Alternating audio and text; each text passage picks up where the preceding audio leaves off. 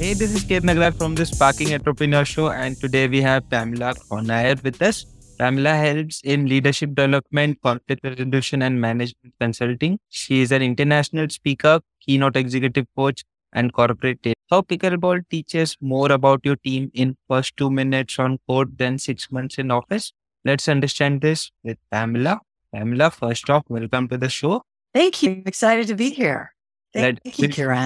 Thank you for being on the show. Let's begin with your journey. Tell us about the snippets of your life from here and there so that we get an understanding of where you come from and where you're going. Okay, where I came from, where I'm going. Yes. I used to teach horseback riding lessons for 32 years. I help people learn how to not be afraid of horses and how to be with them. I have a Bachelor of Science degree in physical education, K through 12. So I was a teacher, never taught elementary school, never taught school. And at the same time, I knew that I was a teacher and I needed to figure out what it was I was going to do. I got into law enforcement. And in law enforcement, that's where I learned that I was teaching people how to take care of themselves, how to protect themselves. I was mostly in crime prevention and community policing. So I got this massive background. Training, instruction, and helping people. And of course, in law enforcement, you have to be not afraid of conflict. You have to be willing to step into it. As I continued in my law enforcement career, I decided that really wasn't exactly the right place to be. And I was budget cut several times because I wasn't an actual police officer. I was a supporting side. So I decided, okay, I need to figure out what it is what I want to do when I grow up. That's when every time I would go into a meeting, somebody would say, "You're so good at this. You just get everybody to talk. You just get everybody to understand each other and they're on the same page." I said, "What is that?" And they said, "That's a facilitator." Okay, what does a facilitator do? I have no idea. So I started calling myself a facilitator. And that was great, except for nobody else knew what that was either. And then one day somebody says, you're really a good coach." And I said, what do you mean coach? Because all I knew about was sports coaching. And they said, "No, you help people think deeper, go on deeper layers and levels, and you help them work through their stuff." So then I realized, okay, coaching, facilitation, which coaches do facilitate, problem solving, that kind of thing. And then I realized that my favorite was conflicts in companies, conflicts in teams. When I had people that didn't know how to get along or work together, that's how I got there. And I got riders to learn how to not conflict with their horse. So I've really been in this the whole time. I just didn't have a title for it. Tell us about your goals. What are you aiming for? What are your ambitions moving forward? Tell us about it, Pamela. My goals are to continue to work with large companies and teams and smaller groups even. I work with boutique companies. It doesn't matter. I just love doing what I'm doing, really. And maybe just getting more of a team behind me, because I do have a team, but a team of coaches where they're doing the same thing. I've just been doing this for a long time and I love it. So right now I just have no intention of quitting. And I'm not sure that's what you were looking for. I got it. I got the answer. I'm not wanting to take over the world. Yeah. Let's do that. Pamela, my next question to you is about conflicts. So tell us about the base of conflict. Why do conflicts occur and how to get hold of them? Oh, good question. Excellent question. Okay, so usually a conflict is that I have an unmet need that I pin or blame on somebody else. So let's just say that you and I have a conflict about the script, but I'm the one who says, "I don't like your script." I now have a conflict with you. You don't have a conflict with me. You have the script, right? Everything's good. Meanwhile, I'm like, "I don't like that script."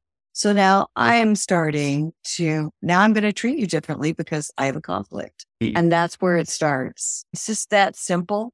It can be doing the dishes. It can be about your job and you were fired from a job. It can be anything that we have a conflict with.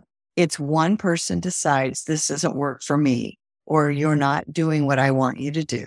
And then finally the other person either chooses to get involved or not. Sometimes we have conflicts and the other person doesn't. And how to get hold of them? How do I resolve the conflict? How do I get out of the conflict and make the other person feel important? So let's just say that I have the conflict with you, Kiran, and you have the script.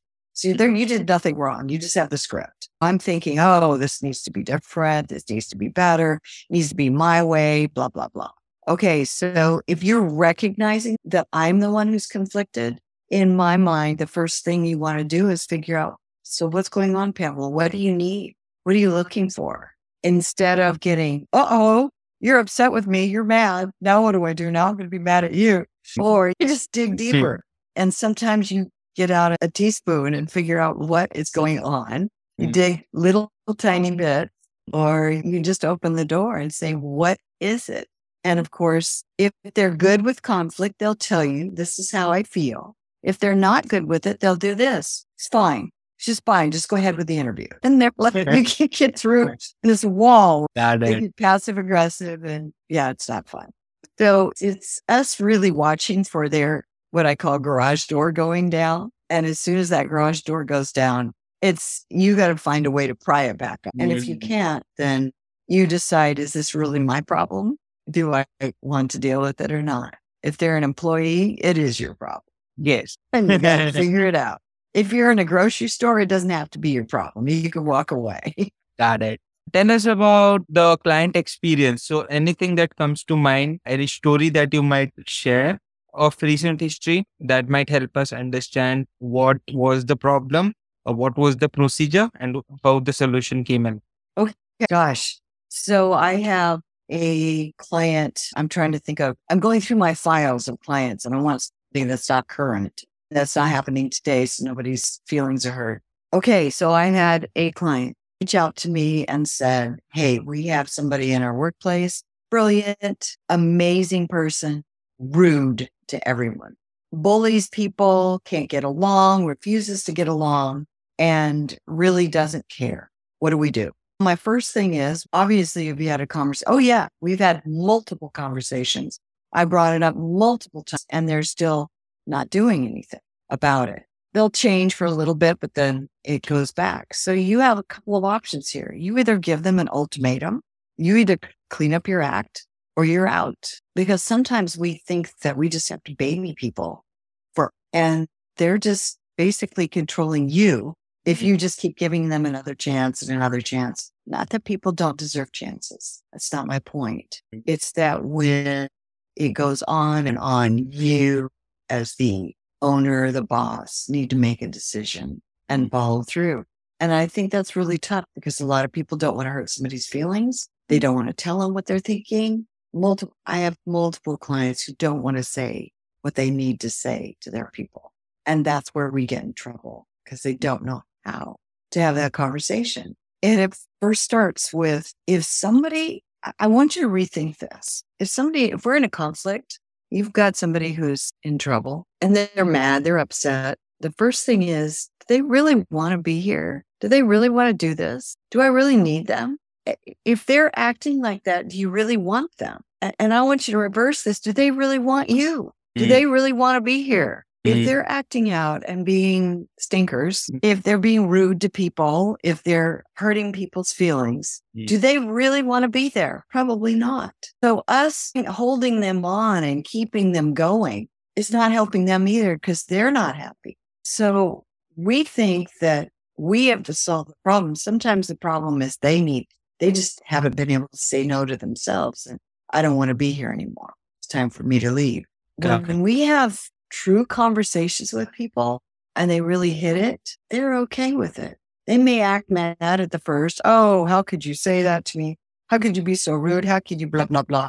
But when they go away, it'll be like, finally, it's over. They've been fighting this for years. Have you ever had a job you hated, Kiran? Yeah, kind of. And I did quite at my earliest possible way. I did give the ultimatum to the other person. Okay. There we are, because you were miserable. Got it. Now let me ask you, if the situation is what should have done wherein the person is not performing to the best. Maybe there is a possibility if there could be some inspiration or motivation that could be given that might help them work again to their fullest potential. Or there might be a situation like wherein they do not want to perform at all and we'll let them go. But again, letting them go with the kind words is better than harsh words. So how to make that happen? Yeah, absolutely. Absolutely. I do what I call a needs assessment, and we make sure the person is crystal clear on their job. Do they know their job? Do they know what they're supposed to do? The second thing I want to make sure is, do they have the skills to do the job? And if they don't, if some of those are missing, that's management. They need training.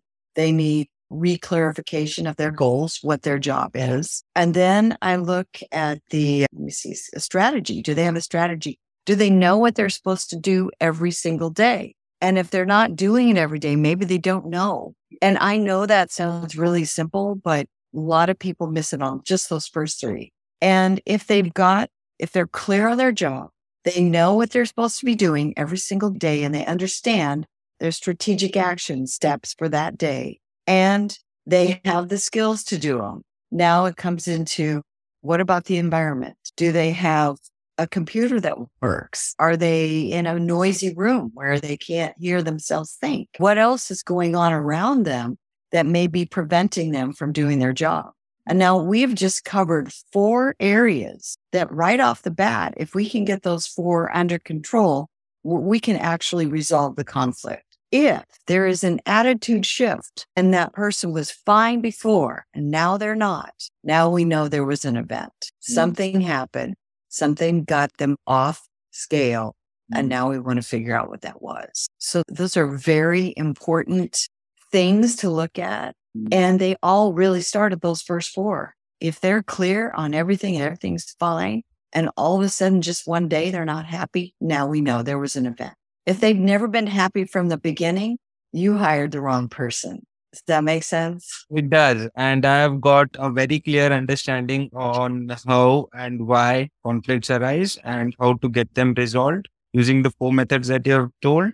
And the 5th one, which is different from the first 4, but includes the same approach. Right. It's mindset. It's mindset. Yeah. What's going on? I didn't name it. My next question is about the best ways of reaching out to you. So if anyone hearing to this conversation, wants to reach out to you, tell us about the best ways of reaching out, your website, your email, or anything that can help us reach out. Sure. My website is Powerful and True, because when you are really in your truth, that's when you're in your power. And so it is POWERFULANDTRUE.com.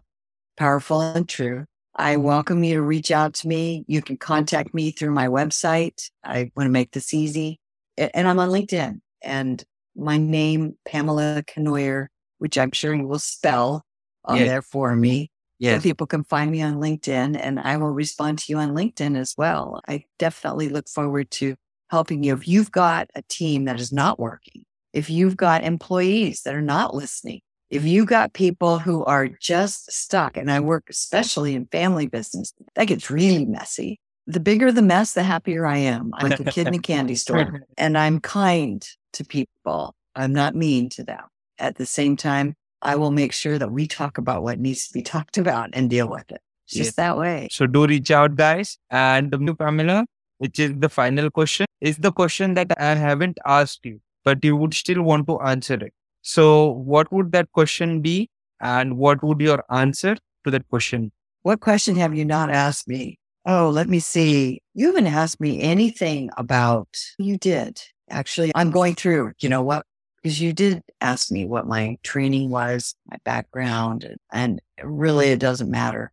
Do I get results? Maybe that would be it. Do you get results, Pamela? Well, I really do. People, my greatest client comes from referrals. People just keep telling, oh, you need to talk to Pamela. You need Pamela in your team. Yeah.